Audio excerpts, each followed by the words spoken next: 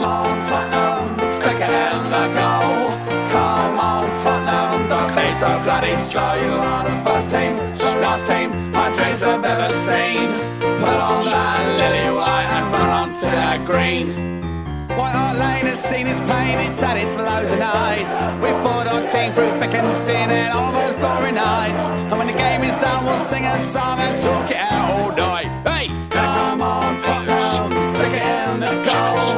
Come on, Tottenham, don't be so bloody slow. You are the first team, the last team my dreams have ever seen. Hi, it's episode 4, season 3 of the Tottenham Hotspur Family Podcast. My name's Jav. Joining me this week, Bex from Portsmouth. Good afternoon. And making his Tottenham Hotspur Family Podcast debut, the legend that is the Spurs poet, Davey Elder. Good afternoon, Jeff. How are you? I'm good. I'm not bad. Thank you for joining us. You're in Dublin. Before we talk about big two things, obviously Liverpool yesterday and the Champions League draw end of last week. Before we talk about those two things, as ever with any new guest on the show, Davey, how did you get bitten by the Spurs bug? Well, I'm not originally from Dublin. The village that I grew up was in the north of Ireland, and it was only a small village, maybe 100 households, and it was around 1981 when I first got the Tottenham bug, and it was the Chaz and Dave single, Aussie's Dream, which I threw an absolute Mickey fit in a shop because my mum wouldn't buy me the 7-inch single. So that was it. From 81 onwards, I was just Tottenham. I wasn't born and bred in the N17, but I've always said that, I didn't choose Tottenham. Tottenham chose me. Excellent. And you've not looked back since. Right. Okay. We'll talk a little bit more about some of the things that you do later on in the show, basically around Spurs Legend Nights. But before all of that, we played Liverpool yesterday. I was at the match. Quick thoughts from me. I thought the first 10 minutes we did quite well. We created a few problems for them, and I didn't think in the first 10 minutes they looked very threatening, and I thought that thereafter most of the problems that they caused us were down to our own making. I didn't think they were that good, and a lot's been said, I've read on social media and elsewhere about how well Liverpool played and so forth, but I'm not convinced by them, and I think the result was fair. Probably it was a fair result all round, and some might say that we were lucky to come away with a point, but I don't think they were that good, and I think we allowed them into the game. And I think the referee, which we'll talk about in a bit, I think he was pretty poor. Yeah, he was shit. That penalty for Lamela. I mean, for crying out loud, to be able to trip somebody when you're running and to do that consciously, man, that's a really hard thing to do. It was bollocks. Mane should have gone off. Just not impressed with the referee at all yesterday. But I did think, actually, the linesman who called the goal offside, I thought that was a great shout. No bias whatsoever, you understand? No. I think there was, contact from Lamela, but I don't think it was deliberate. That's the thing. It wasn't deliberate, but it was actually outside the box. So, if it had been anything, it should have been a free kick. But penalty, very harsh decision. Yeah, what a twat. I did think Michael Vorm had a great game, actually, considering he was probably the player that everybody was most worried about. If you look away from Christian Eriksen for a minute, I think Vorm, everybody was a little bit, I know it's Vorm because we've got no choice. But I thought he had a really good game yesterday. Did really well. He did. I was during the game. I sat next to a guy, Nick Seal, who we've had on the podcast before, and Nick made the point to me. In fact, we've got two questions around Vaughan. One from Greg Taylor, who says, "We know that Lloris is a great goalkeeper, but could we say hand on heart that you would have trusted him 100% to successfully make those two amazing tackles that Vaughan made out of his area today to snuff out dangerous Liverpool attacks?" And also following from that, Nick, who was sat next to me, said that Vaughan played well, and if he continues to do so, Lloris would find it, possibly Lloris might find it difficult to get back into the team. He then added to me at the time, and it made an interesting point that we know that, well, imagine the following scenario. If Pep was our manager, which he's not, but if he was, we know what Pep said about Joe Hart and his distribution and so forth, and if Pep happened to be our manager, would he pick Vorm over Lloris? Which is an interesting question. And also, will Lloris find it hard to get back in the team? I don't think he'll find it hard. I think Poch very much sees Hugo as the main man, and Vorm isn't stupid enough to think that it will ever be him. I don't think it's a formal competition between the two. I think it's more a hierarchy. Yeah, I agree. I think that to kind of answer them two questions in one,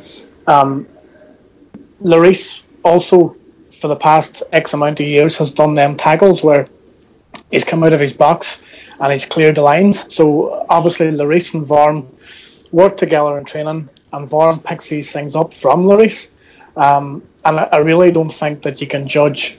You can't say after 1.5 games that Vorm's going to take Lloris's place, because, you know, people, it's like a knee-jerk reaction. Lloris, for the past 3 seasons, has been probably one of our best players. So to judge after 1.5 games and say Vorm should start in front of Lloris, I don't agree with that, and I don't think it's going to happen.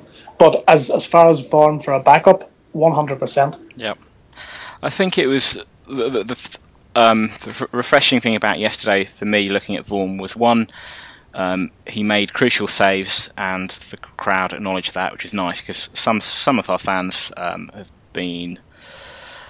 got obnoxious. have been obnoxious and got on his back. But also, if there was any doubt in anyone's mind, now we know that we have got a good backup goalkeeper. You know, the goalkeeper that we signed from Swansea was a decent player. He might not have shown that when the opportunities he had when he broke into the team initially, but the last few occasions I've seen him, not just this season, but even some of last season, he's looked a lot better.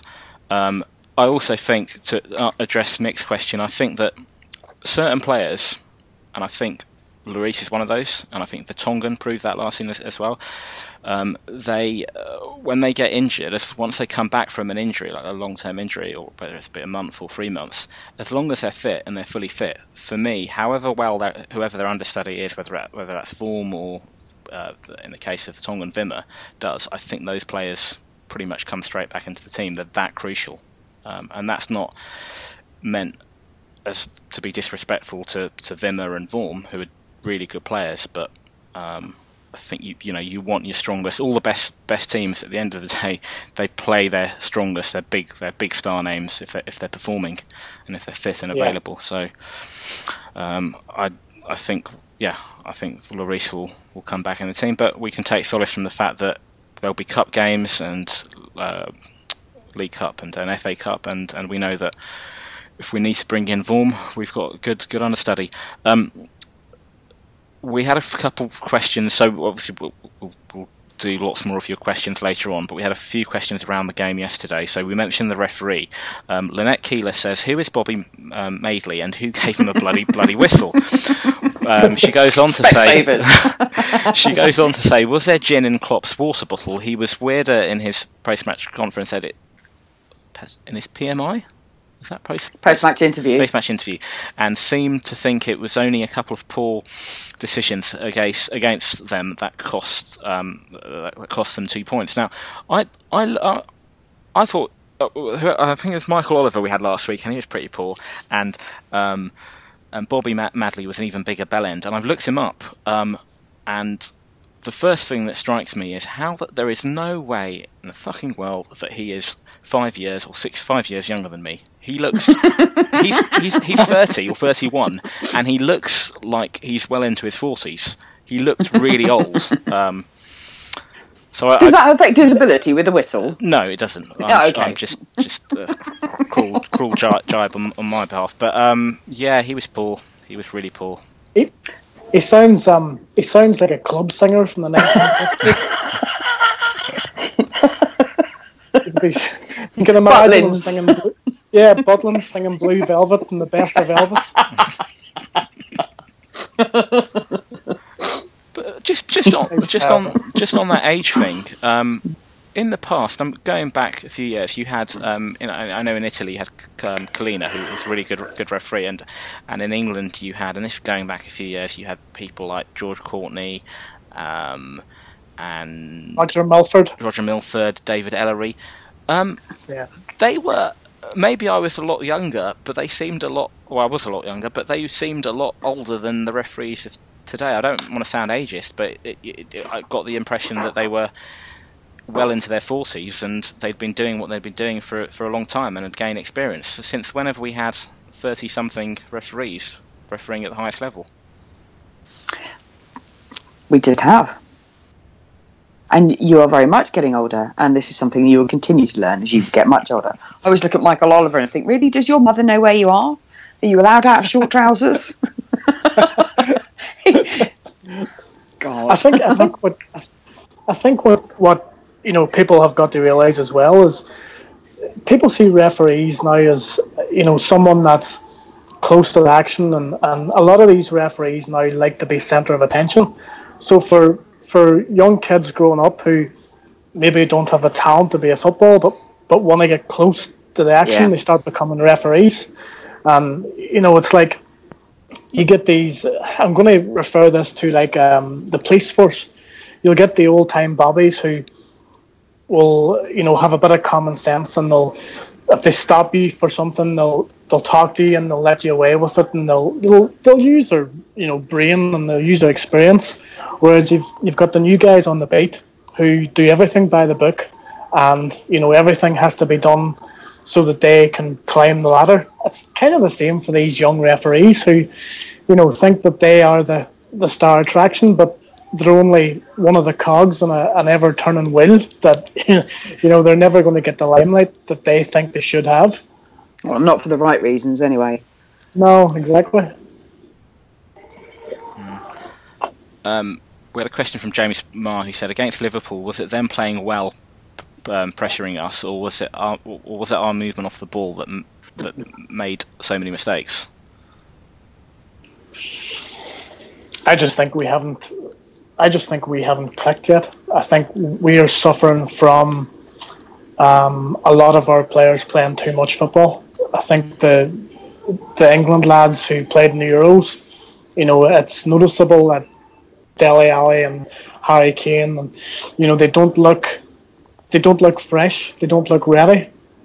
And I just think we're suffering a wee bit from that. And obviously we're missing Dembele and Wanyama's come in, and I think we're actually trying to find, believe it or not, I think we're trying to find our new identity.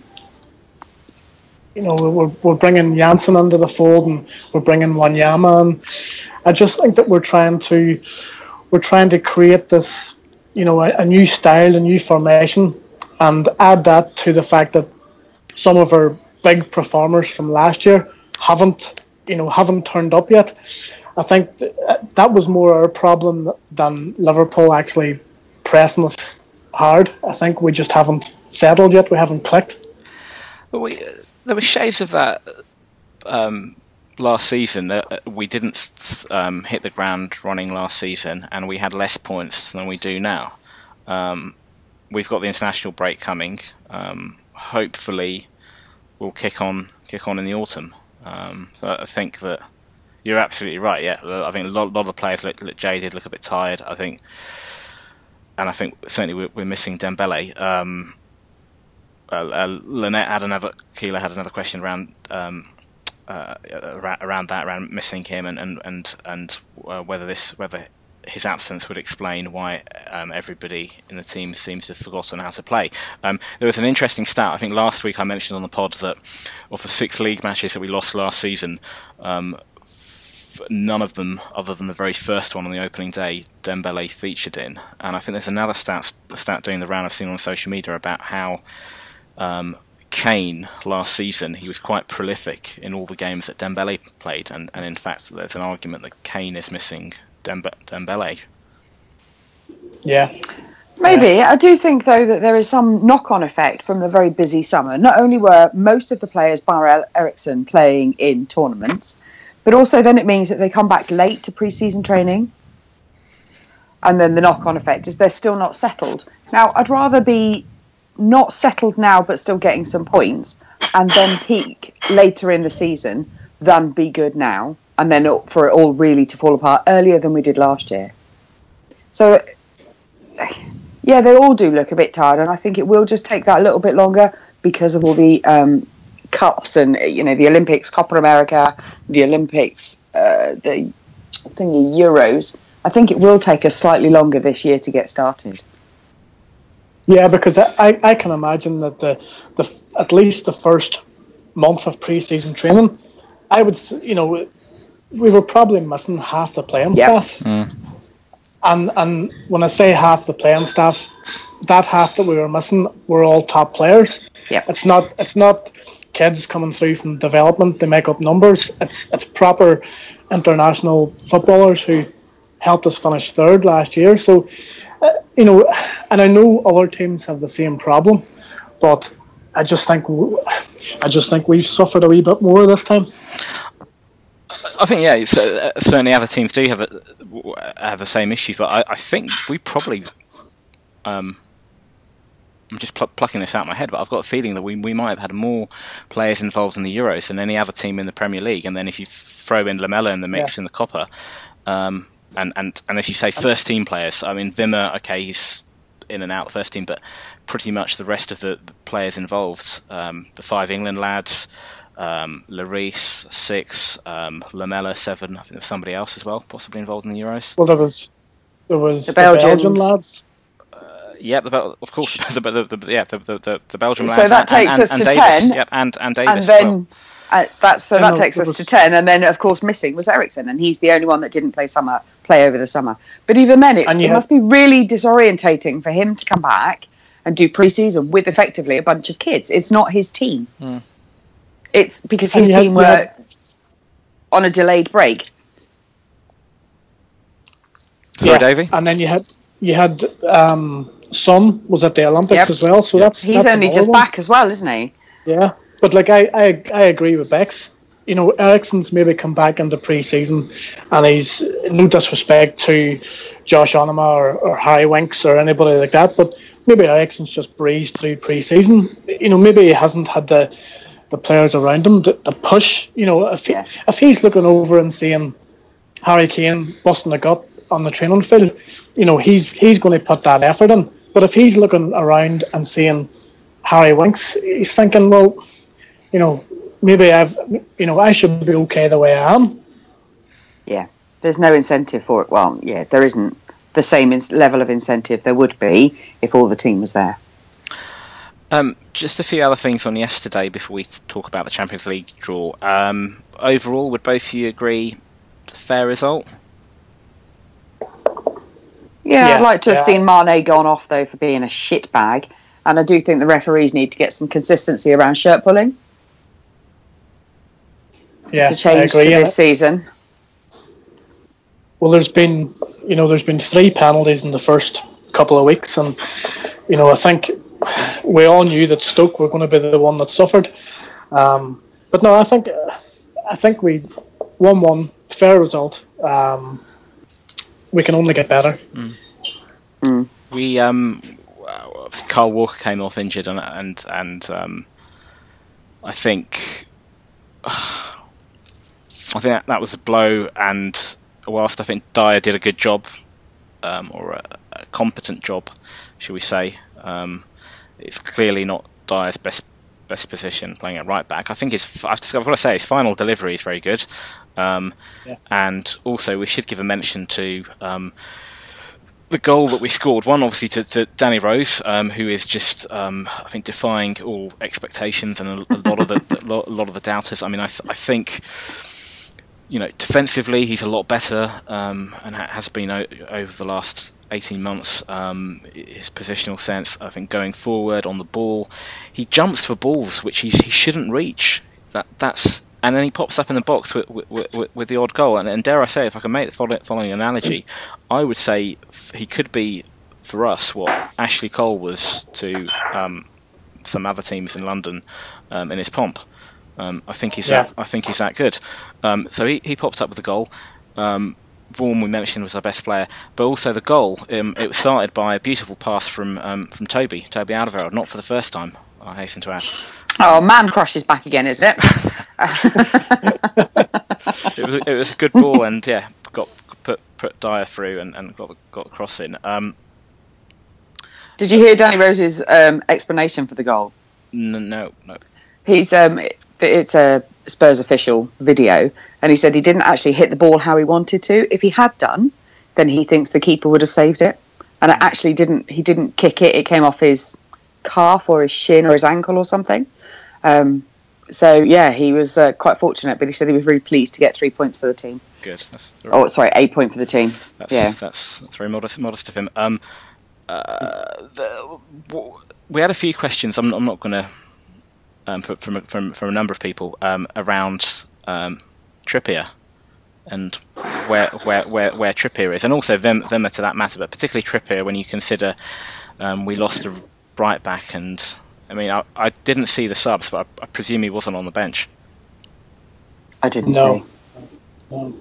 Are we concerned about that fact, or do we think everything's okay behind the scenes? I mean, I think that you can only name so many substitutions, and I don't know which defensive players we had on. I presume on the bench, I presume Ben Davies was there, but I don't think Pochettino normally has both fullbacks, and then when you've got the versatility of Dyer, Our defence last season was really, really solid, and Poch had, apart from the injury to Vertonghen, Poch really had no need to substitute his defence.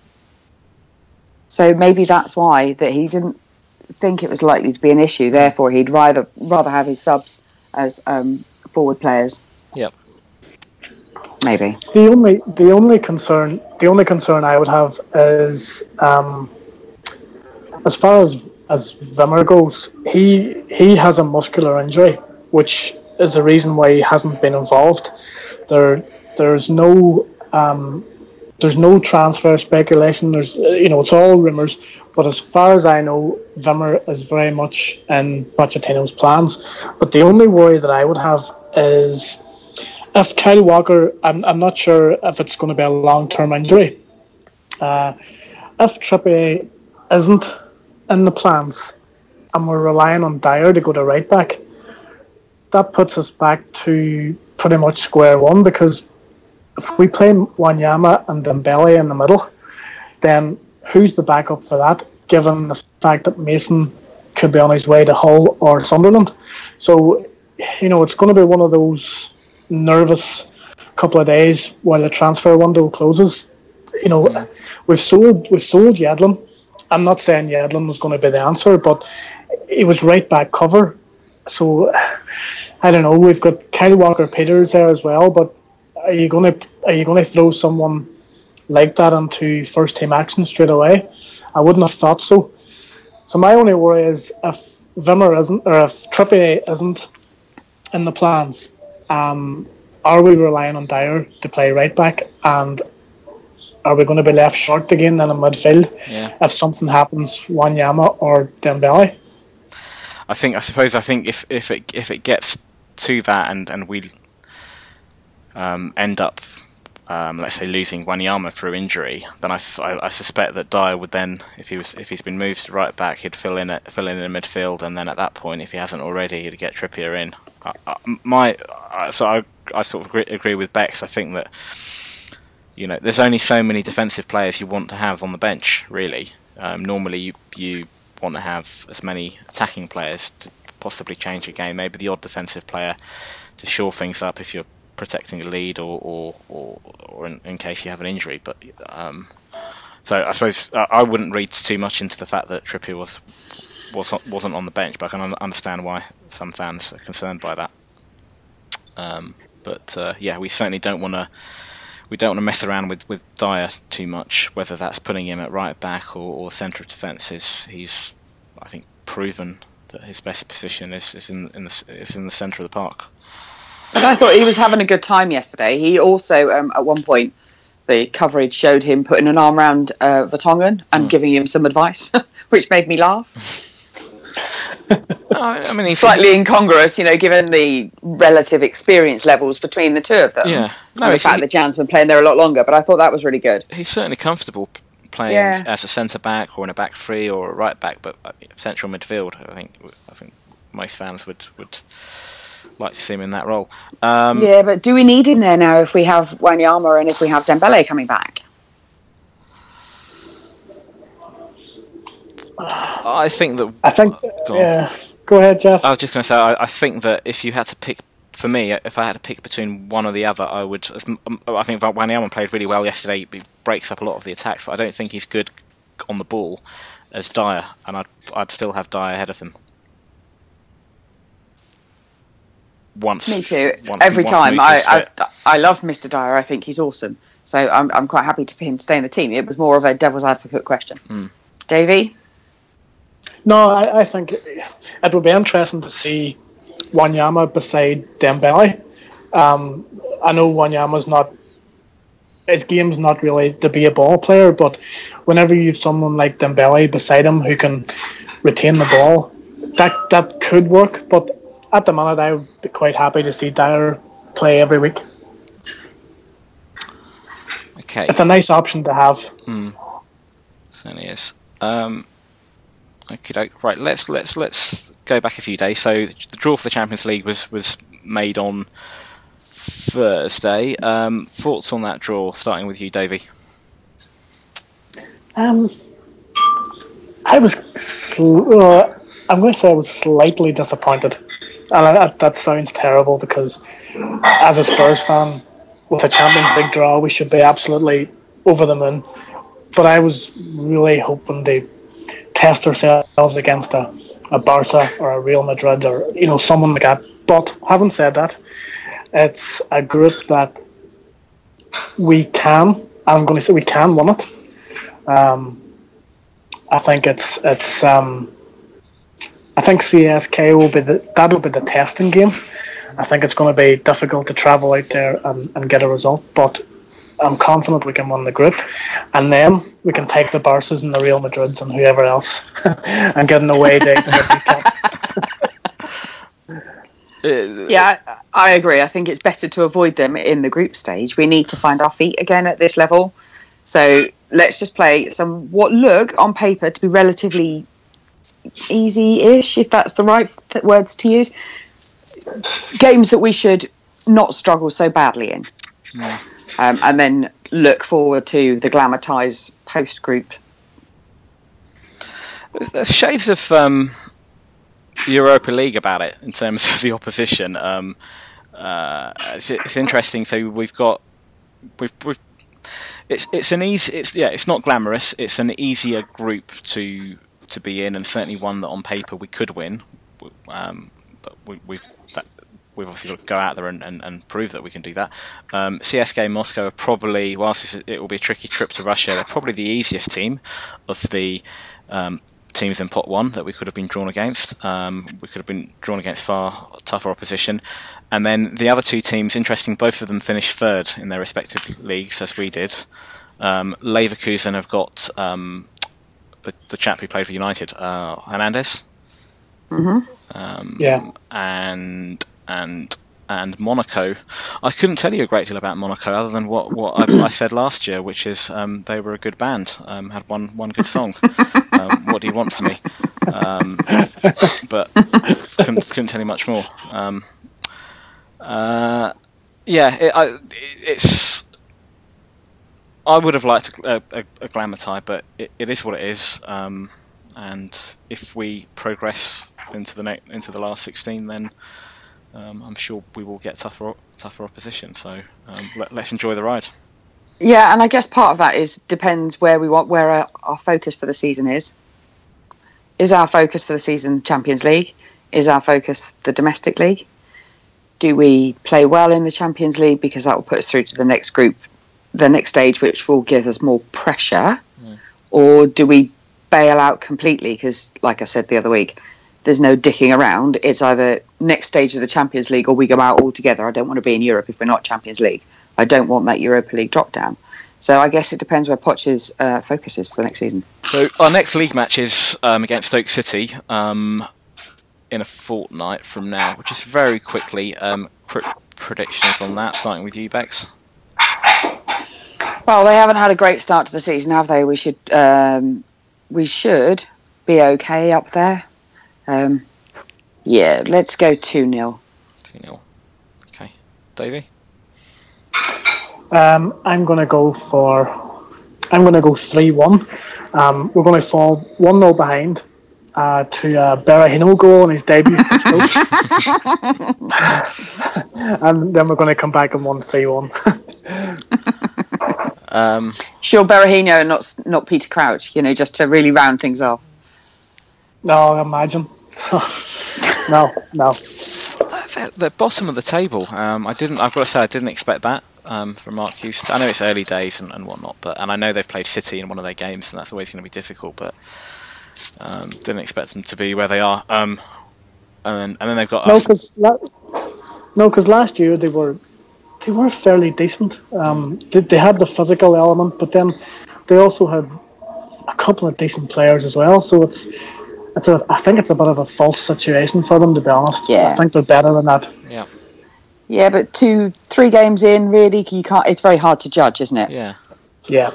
Apart from Man City, who are quite comfortably thumping West Ham at the moment, 2-0. So I think.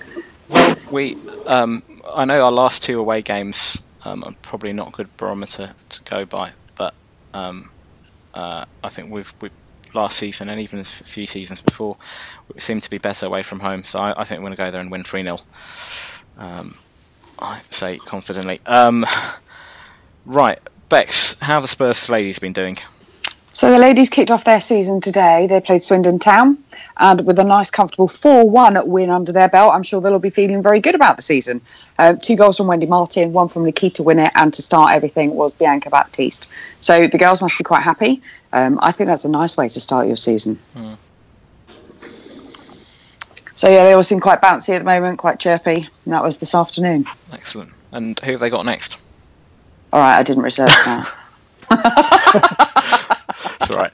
I've only just thought about that now and thought, quick, oh my god, too late. Okay, right. Before we do some more questions, Davey, you organise Spurs Legends nights, is that correct? I do indeed. Okay. Now, obviously, I know a lot of people attend these, and they'll a lot of our listeners will know what they are, but some people won't. So, could you just explain what they are and if there are any ones round the corner that people can attend? Okay. Well, pretty much it's a chance for fans to meet ex-players, heroes, legends. It normally lasts between 3.5 to 4 hours. You have the players on stage and they'll talk about their life at the club. They'll talk about behind the scenes, things that you won't have read in the press or probably never will.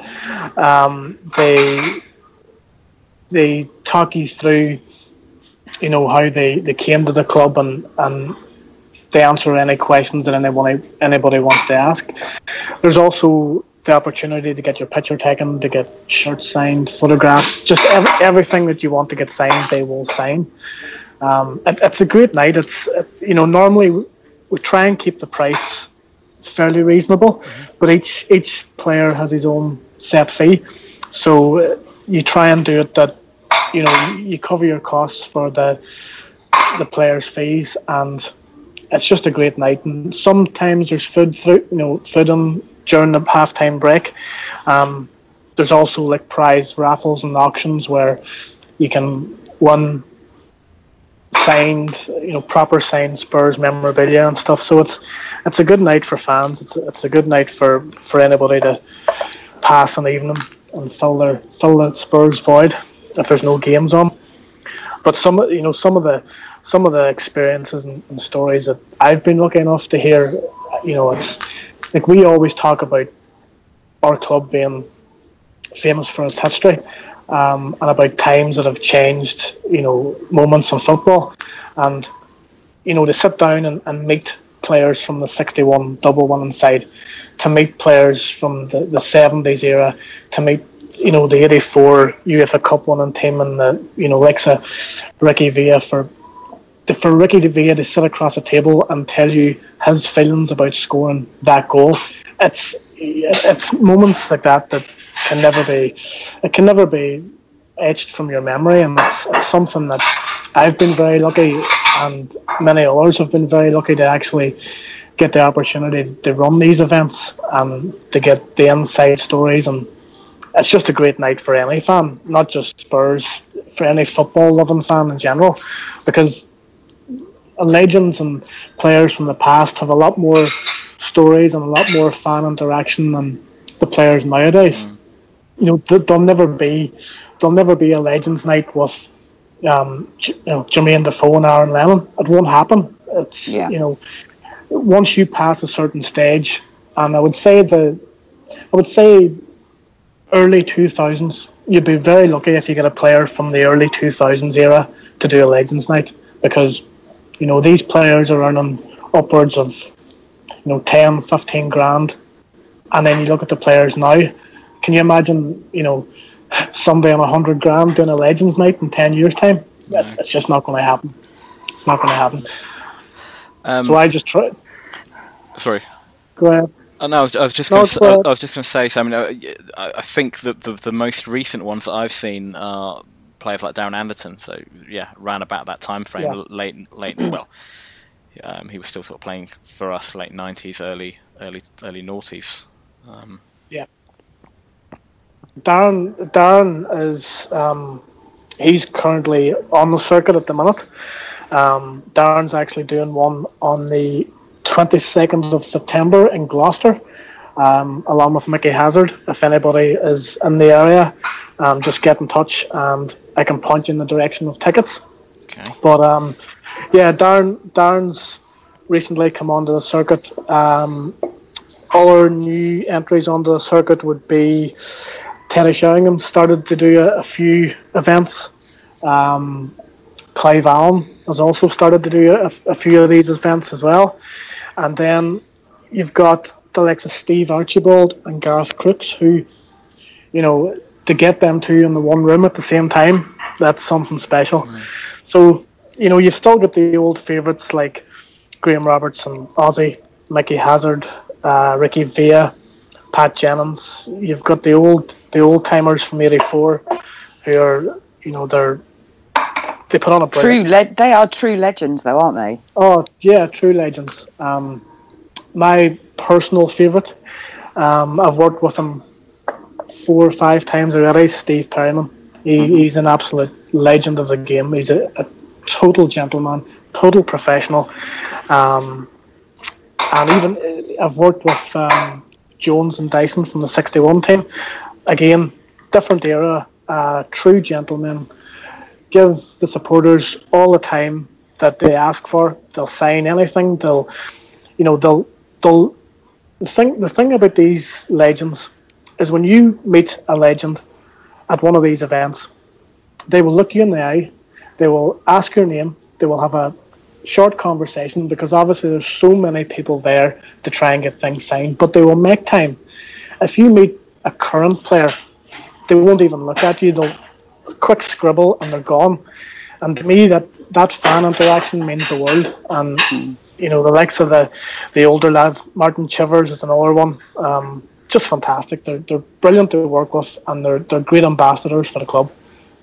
I'm going to make a confession, and I suspect, I don't know, well, Bex, maybe you might correct me, but I've never been to one of these. I've always wanted to go, but I've never been to one, so it's certainly on my to-do list at some point. Yeah, no, mine too. The one I was in touch with you earlier this year, Davey. The one that I'm really interested. I don't know if it's going ahead still, or if it's been cancelled. There's some dates in November in Ballymena. Gaza. Ooh. Yes. Is that happening? Gaza. It's. That's a hard call to make. Yeah, it is happening. It is happening, but I have to put my hands up that it's nothing to do with me. I've explored the possibility of getting Paul. but for me, it's too much of a risk. Things can happen, and it's well publicised. We know Paul can quite easily go off the rails, and to me, I would just be conscious that you fill a room with 300, 400, 500 guests, and they're waiting to see Paul, who maybe won't turn up. So for me, it's something I'm going to stay clear of. But as far as I know, that night is still planned. Okay, I mean that's the one that grabbed my attention for growing up as a kid. Gazza and at the time Lineker was one of my first sort of Spurs heroes. And by all accounts, Gazza, when he's on form, by that I mean when he's fairly compass and on form, he's a good laugh.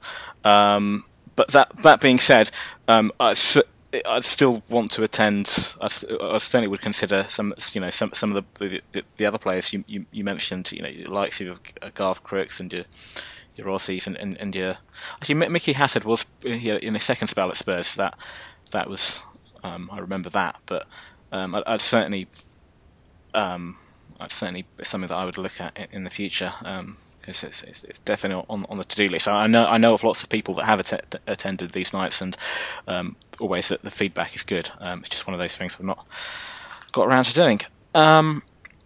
It is worth it. It really is, and a lot of people have a misconception that if you run a Legends night, people want the big names, people want the superstars of this world, but sometimes it's the lesser name that makes a better evening. Not so much ego.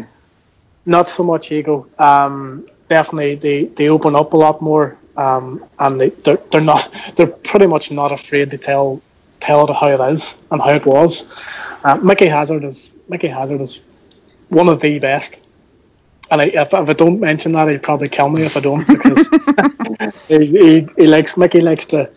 Mickey likes to proclaim himself as the king of the lane. So, but no, Mickey's great. Mickey's one of the best. Him and Graham Roberts, fantastic. And Mickey, every time I've seen him on other podcasts and interviews and so forth and social media, he just strikes me as just being very down to earth, no airs and graces, and I think that's part of the appeal. Right, let's finish off with some questions. We've got quite a few, so I'll try to get through as many as possible. Apologies if I don't get to everybody's question. Sam Moore asks, why do we always start so sluggishly in August? Yeah, we kind of talked about that. Yeah. Oh, not another Levy. No. No, I do think that years where we have big international competitions, there is a backlash.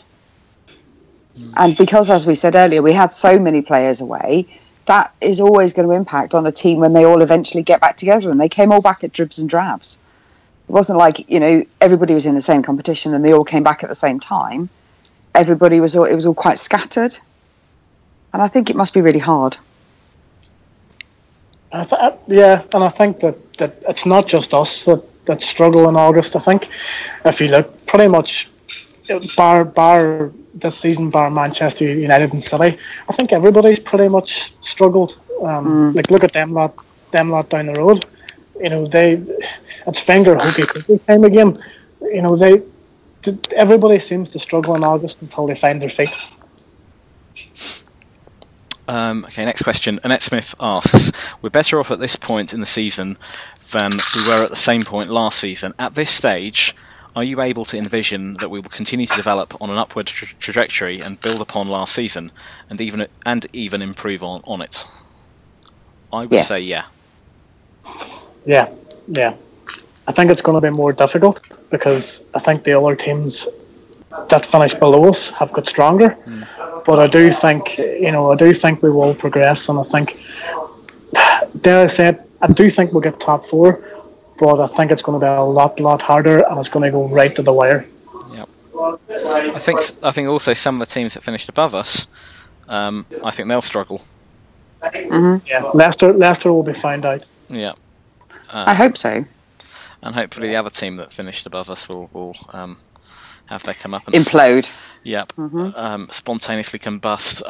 Right, Mark Stoll, actually two sort of similar questions.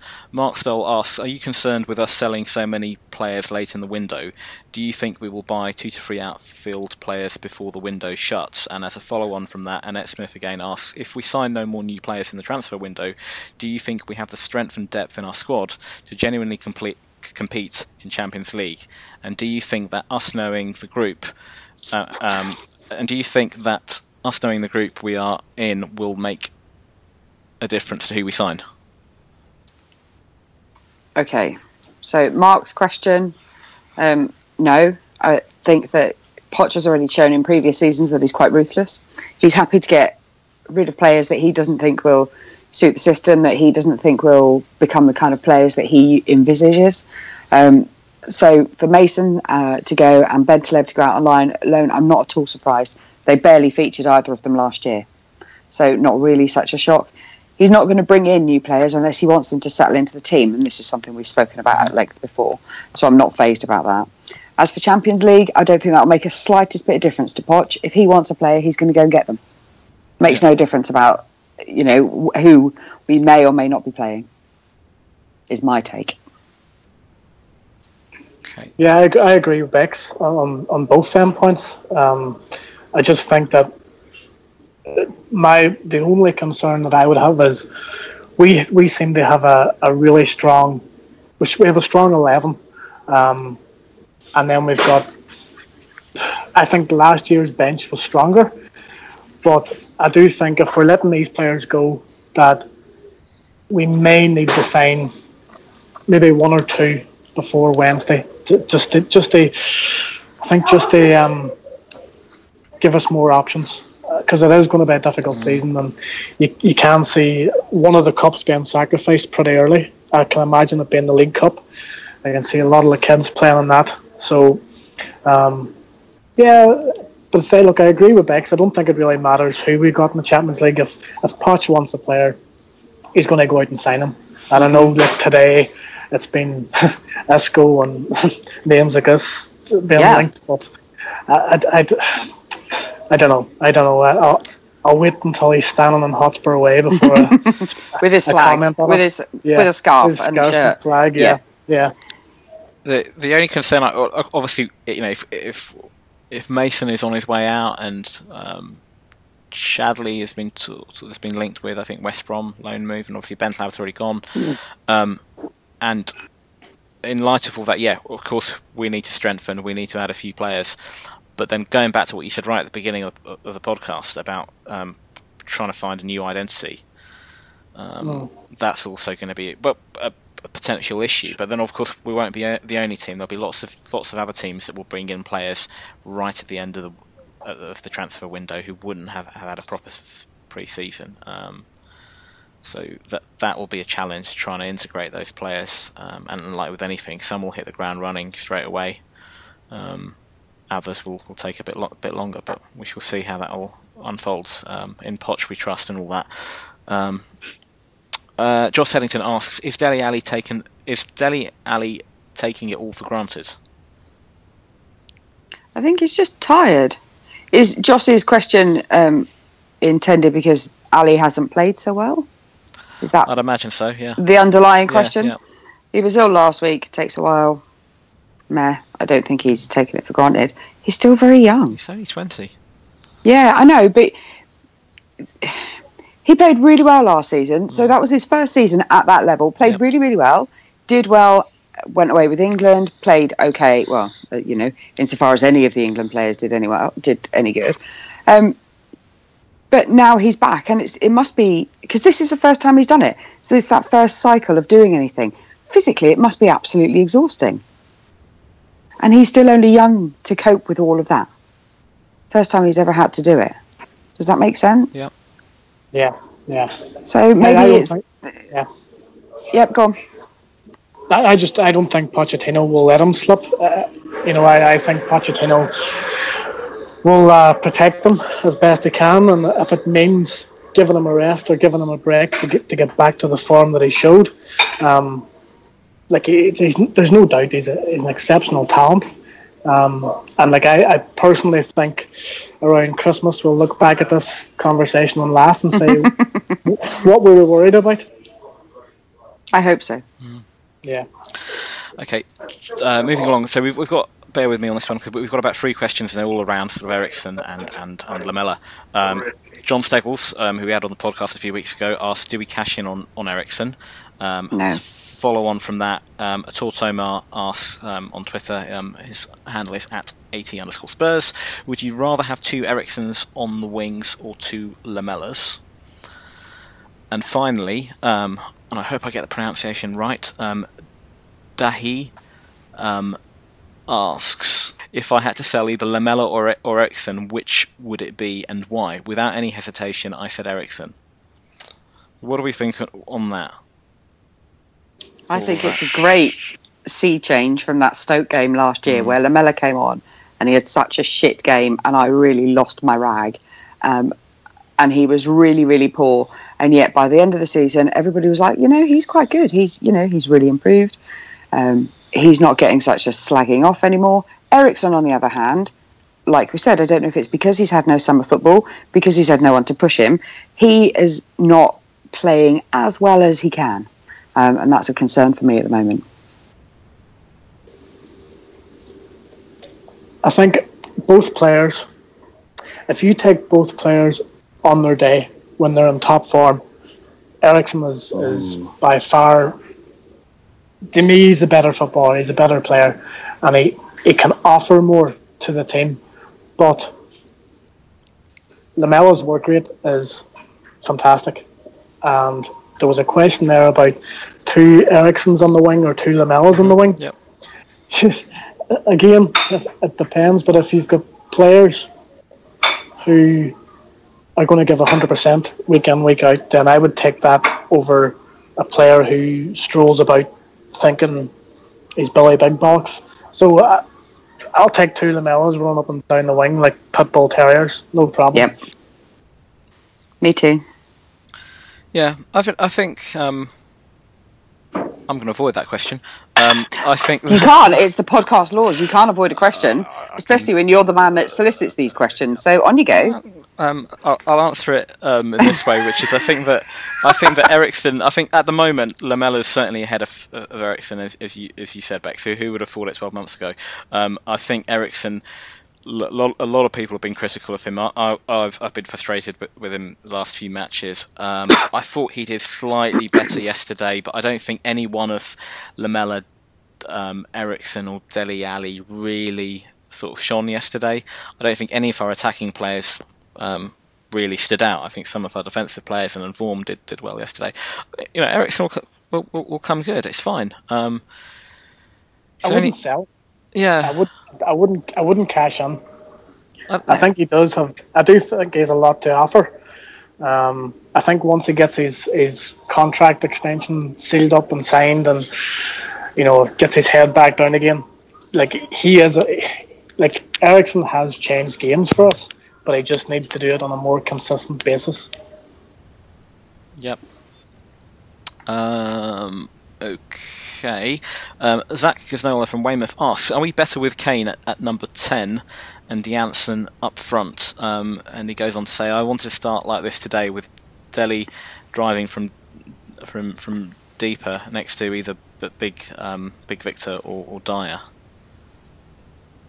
Interesting question, because when Kane broke into the team originally, he played in one of the sort of 3 behind the main striker, and then he sort of I don't know if carved out a career is the right phrase. He's made that number 9 position, if you like, his own. I've got no issues with Kane playing further behind. I think that actually, in time, whether you play the way that Poch plays with 4-2-3-1, or whether I don't think you'll play 4-4-2, but whether you played a variation of that, you can play both Janssen and Kane together, and as long as they've got good understanding, I'm sure both players are intelligent enough to interchange, and I think that Janssen can drop back sometimes, and when Kane pushes forward, and vice versa. So I wouldn't want to pigeonhole them and say he's better in this position or that position. I think that they're two intelligent footballers that there are signs there that there's an understanding, but it's not quite yet there. But I think with time we'll see that. Yeah, I think Poch is still playing with experimenting with the best way to play them and how to get the best out of them. And because everybody's a little bit lackadaisical at the moment, then it's hard for him to get a feel for the best way for them to play.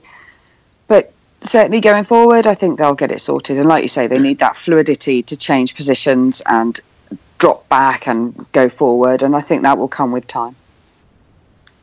Yeah, I think that you have to go by the past couple of seasons, and for me, at the minute, Kane has to play up top, but I do think that the addition to Janssen now gives us so many more options, and I do think when they play together, there is something there, there is an understanding there, and like we've always been famous for having two fairly good, strike partners. Mm-hmm. If you go back to the years of, even the past sort of 20 years, you've had Crooks and Archibald, you've had Klinsmann and Sheringham, so there's definitely potential there, and I think potential is the key word. If it doesn't work, you can always revert back to Kane being the lone striker, and if he gets any amount of goals that he scored last year, then we'll be happy. Mm-hmm. Okay, moving on. Emma Donovan asks, is it actually possible for Jamie fucking Redknapp to be any more turd-guzzling son of a two-bald bitch when discussing Tottenham? No, he's got the biggest chip on his shoulder. Yeah. I think he's got that pretty well signed up, personally. He's just been such a complete twat yesterday. Well, one of the benefits of being at the game is I didn't have to watch him, but every time I do see him, he's certainly very bitter about the whole experience with his father, and I think he should just let it go, life goes on. Right, Rob Cracksford asks, are we taking bets on when Harry will score? Next week. No, because we've got weeks to do that, haven't we? Yeah. No, he's gonna score against Stoke. Okay. Well, his season doesn't start till November. So that's certainly in his first year, and last year it was October. Yeah, exactly, end of October last year. So I'm not bothered. And I don't know if you recall, but at the beginning of last season, he hadn't found the net. I think it wasn't until September against Man City, and then he was still fairly quiet. And then he got a hat-trick against Bournemouth in October, and then after that, the goals came flowing. But in those first few matches, people were asking the same questions about him now, if not more. And I remember there was like a chance, it might have been Everton very early on in the season, and he was put through on goal, and it was just him and the goalkeeper, and he scuffed it. Whereas at the end of his sort of breakthrough season for us, the previous season, he would have just scored naturally. That was last season. At the moment, he's not as bad as that. And then people were questioning him. He's played a lot of football. He's been involved in the Euros. If you go back the previous season, he's been involved in the under-21s. Then all of last season, so much was placed on his shoulder. So I think he'll come good. It's only a matter of time. And once the first one goes in, like any striker, the rest will just start flowing. Yeah, steady, because I'm fairly sure we said that about Soldado. Yeah, but Kane's proven it over a number of years for us, so he's no, bless him, he's no Bobby. Yes. Right, Paul Esau says, with Poch making his comment that we celebrate winning trophies and not Coco's nutmeg, do the panel now agree that there's a darker edge to our mentality compared to last season's fun and laughter, with a hey, gone are the silly handshakes? I'm not sure what handshakes he's referring to. Masonic handshakes? Or does he mean Delhi's wave? Delhi's wave. Certainly, we are I think there's a lot more focus this year. And Poch has let his young lads have their fun last year, and now this is where the work really starts. Poch has had a couple of years now to build his team the way he wants it. The transfer window, he's only brought in 2 players so far. Yeah. But it's the whole. This is what Ferguson did. He had the base of a good team, and he brought in 1 or 2 players every season to enhance the team. Yeah. Not a wholesale reshuffle, and I think that makes the difference. I think that we've had that darker edge to our mentality. I don't know whether it's any more this season than last, but I think that's been noticeable since Mauricio's taken over. But yeah, I'd agree with you, Bex. There is going to be that bit more focus and but he has something to prove to everybody that he is a good manager. So it's not just for the glory of the team, and it's not for the crest, and it's not for any of that. It's for proving to himself that he can do it, I think, as much as anything else. And he wants that team to succeed. Yep. And if you like, you have to be ruthless. You know, you have to have that, install that winning mentality throughout the team, and you have to be professional. And you know, if that's what it takes, then you know, who are we to say anything different? Okay. Yep. Final 3 questions. They're a little bit more light-hearted, a little bit less, I was going to say Spursy, less Tottenham oriented, shall we say. Ed Brad says, I was at the Speedway last night, and there were a lot of fellow Yids there. What other sports do the panel follow?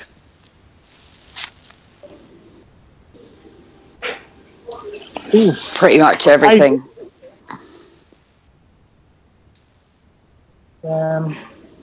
I don't mind cricket. I kind of follow a bit of cricket when it's on, but more so the the T20 or the Indian Premier League. I quite like that. More exciting than a Test match. You can't beat a Test match. They're awesome. Cycling, tennis, athletics. Pretty much whatever goes. Yeah. I'm not good with rugby, but yeah. Lots of sports. No, I don't like rugby. I think as a kid, I think I enjoyed a lot more sports than I do now. I think the older I've got, I've tended to focus more on football and actually more on Spurs than anything else, which is a shame. I don't know why that's happened, but I think that's just the way it is. But I'm trying to think. You know, I'll watch the Olympics if that's on, and athletics. But I mean, things like rugby, less so. I used to watch it a lot more. Grand Prix, used to watch that. Oh yeah, Grand Prix, yeah. Less. Tennis, I used to watch a lot more, a lot less now. But yeah, nothing beats Spurs for me. Right. John Steggles, another question from him. What is the thing that you hate most? What is the thing you hate about football the most? Sky Sports pundits. Really good call. I can't beat that. Yeah. any ex-Liverpool player who is a Sky Sports pundit or Gunner, Merson, Thompson. Oh my God. Oh, I just can't. Redknapp. That's another one. Yeah. Charlie Nicholas, Souness. Just can't. I really can't. I've no time for them. I think, apart from that, the obvious things like cheating, I don't like. I don't think anyone likes. Players that will feign injuries. I think the money in the game, going back to what you were saying earlier about that generation of players that are quite accessible and do these Spurs legend nights and are willing to give their time and talk to the players. I can't help thinking that the amount of money that's come in the game, which is fine, obscene. It's obscene. It's not. I don't begrudge them. If that's the level of money that Sky and whoever else it is, BT Sport and whatnot, are willing to pour it into the game, then that's fine. And players are going to try. They've only got so much. A professional player will play for 10, 15 years, and they're going to try to get the best deal for themselves. So I've got no qualms about that. But the amount of money, even if that sacrifices their actual playing time. Because if you look at so many players, so many good players who have went to clubs simply to sit on the bench and collect a paycheck. Mm-hmm. You know, as you say, players only have a lifespan of 15 years, and you want to, in them 15 years, play as many times as you possibly can, not just sit for half of that time on the bench collecting 150 grand a week. I just think that must be really shit. That must be a really rough life. Yeah. When they earn, 4 times my salary a week. Yeah. I think it's just, you look at everything that goes on in the world, and these guys are claiming so much money because it's such a big deal. Yeah. Equally, the money also affects the fans in a big way. It's not just the ticket prices, but even if you want to be able to watch this from home, so you have to have Sky and BT. So on average, you're paying what, 100 quid a month? Yeah. It's a lot of money. I liked it better when it was just Sky. BT can feck off, but I can take Michael Owen with them as well. Well, oh god, yeah. In fact, I will happily kick him away. Yeah. Okay. Final question. Now, this is one from so ASD, presenter, host of the Echoes of Glory podcast, and friend of the show. He submitted a question right on the very first podcast of this season, and it's a good question, and it's so good that we've kept it going each week. But I've obviously addressed it before, and Bex, when you were on a couple of weeks ago, you did as well. So, Davey, it's down to you. So, ASD at ASD the brand asks, if every one Spurs player suddenly turned into a pet, what would they be and why? That is a typical Andrew question. If ever there was somebody that could come up with a question like that, it's Andrew. So, right, okay. I'm going to go for Wanyama as a Rottweiler.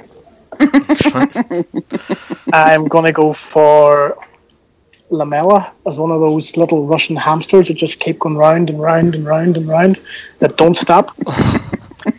And I'm going to go, my last one, I'm going to go for Ryan Mason as a stray puppy who turned up on the doorstep.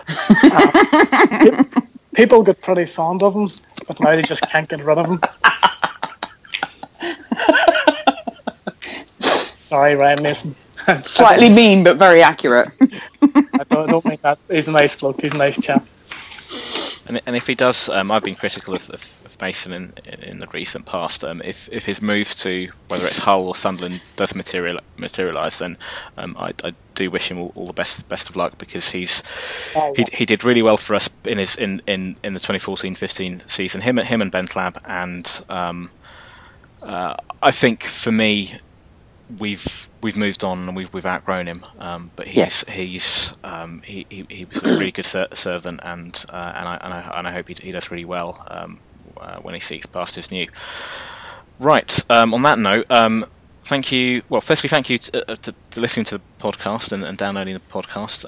If you should feel so inclined, you can leave us a review on iTunes. Thank you, Bex, as ever. You're very welcome. Thank you, Davey, for making your debut and giving your time. I know you've got to get a flight soon. Oh, thank you for asking me on. And we normally end the show with the outro music, but Davey, the Spurs poet, as you are, you've got a little poem for us, I believe. Yeah, you've put me under pressure. So this is I've just jotted this down while I've been sitting here. You ready? Yep. Mm-hmm. Okay. 3 corners packed with supporters' voice, but a windswept void spoils the look of the lane. Progress will be seen in the next 38 weeks, and hopefully progress in each and every Spurs game. New formations to explore and tactics to fine-tune. Leggy players to return to last season's form. The new arrivals need to settle and cement a first-team place, and a little more respect for Michelle Vaughan. Deadline day awaits us, sitting at home biting nails and pulling hair. The notorious and infamous Daniel Levy time. The only thing missing is Redknapp's car window. That definitely won't be there. A season of hope lays before us. A title charge, or maybe a relegation fight. Whatever, I will be in that number, because the future's bright, and it's a brilliant lily white. Come on, you Spurs.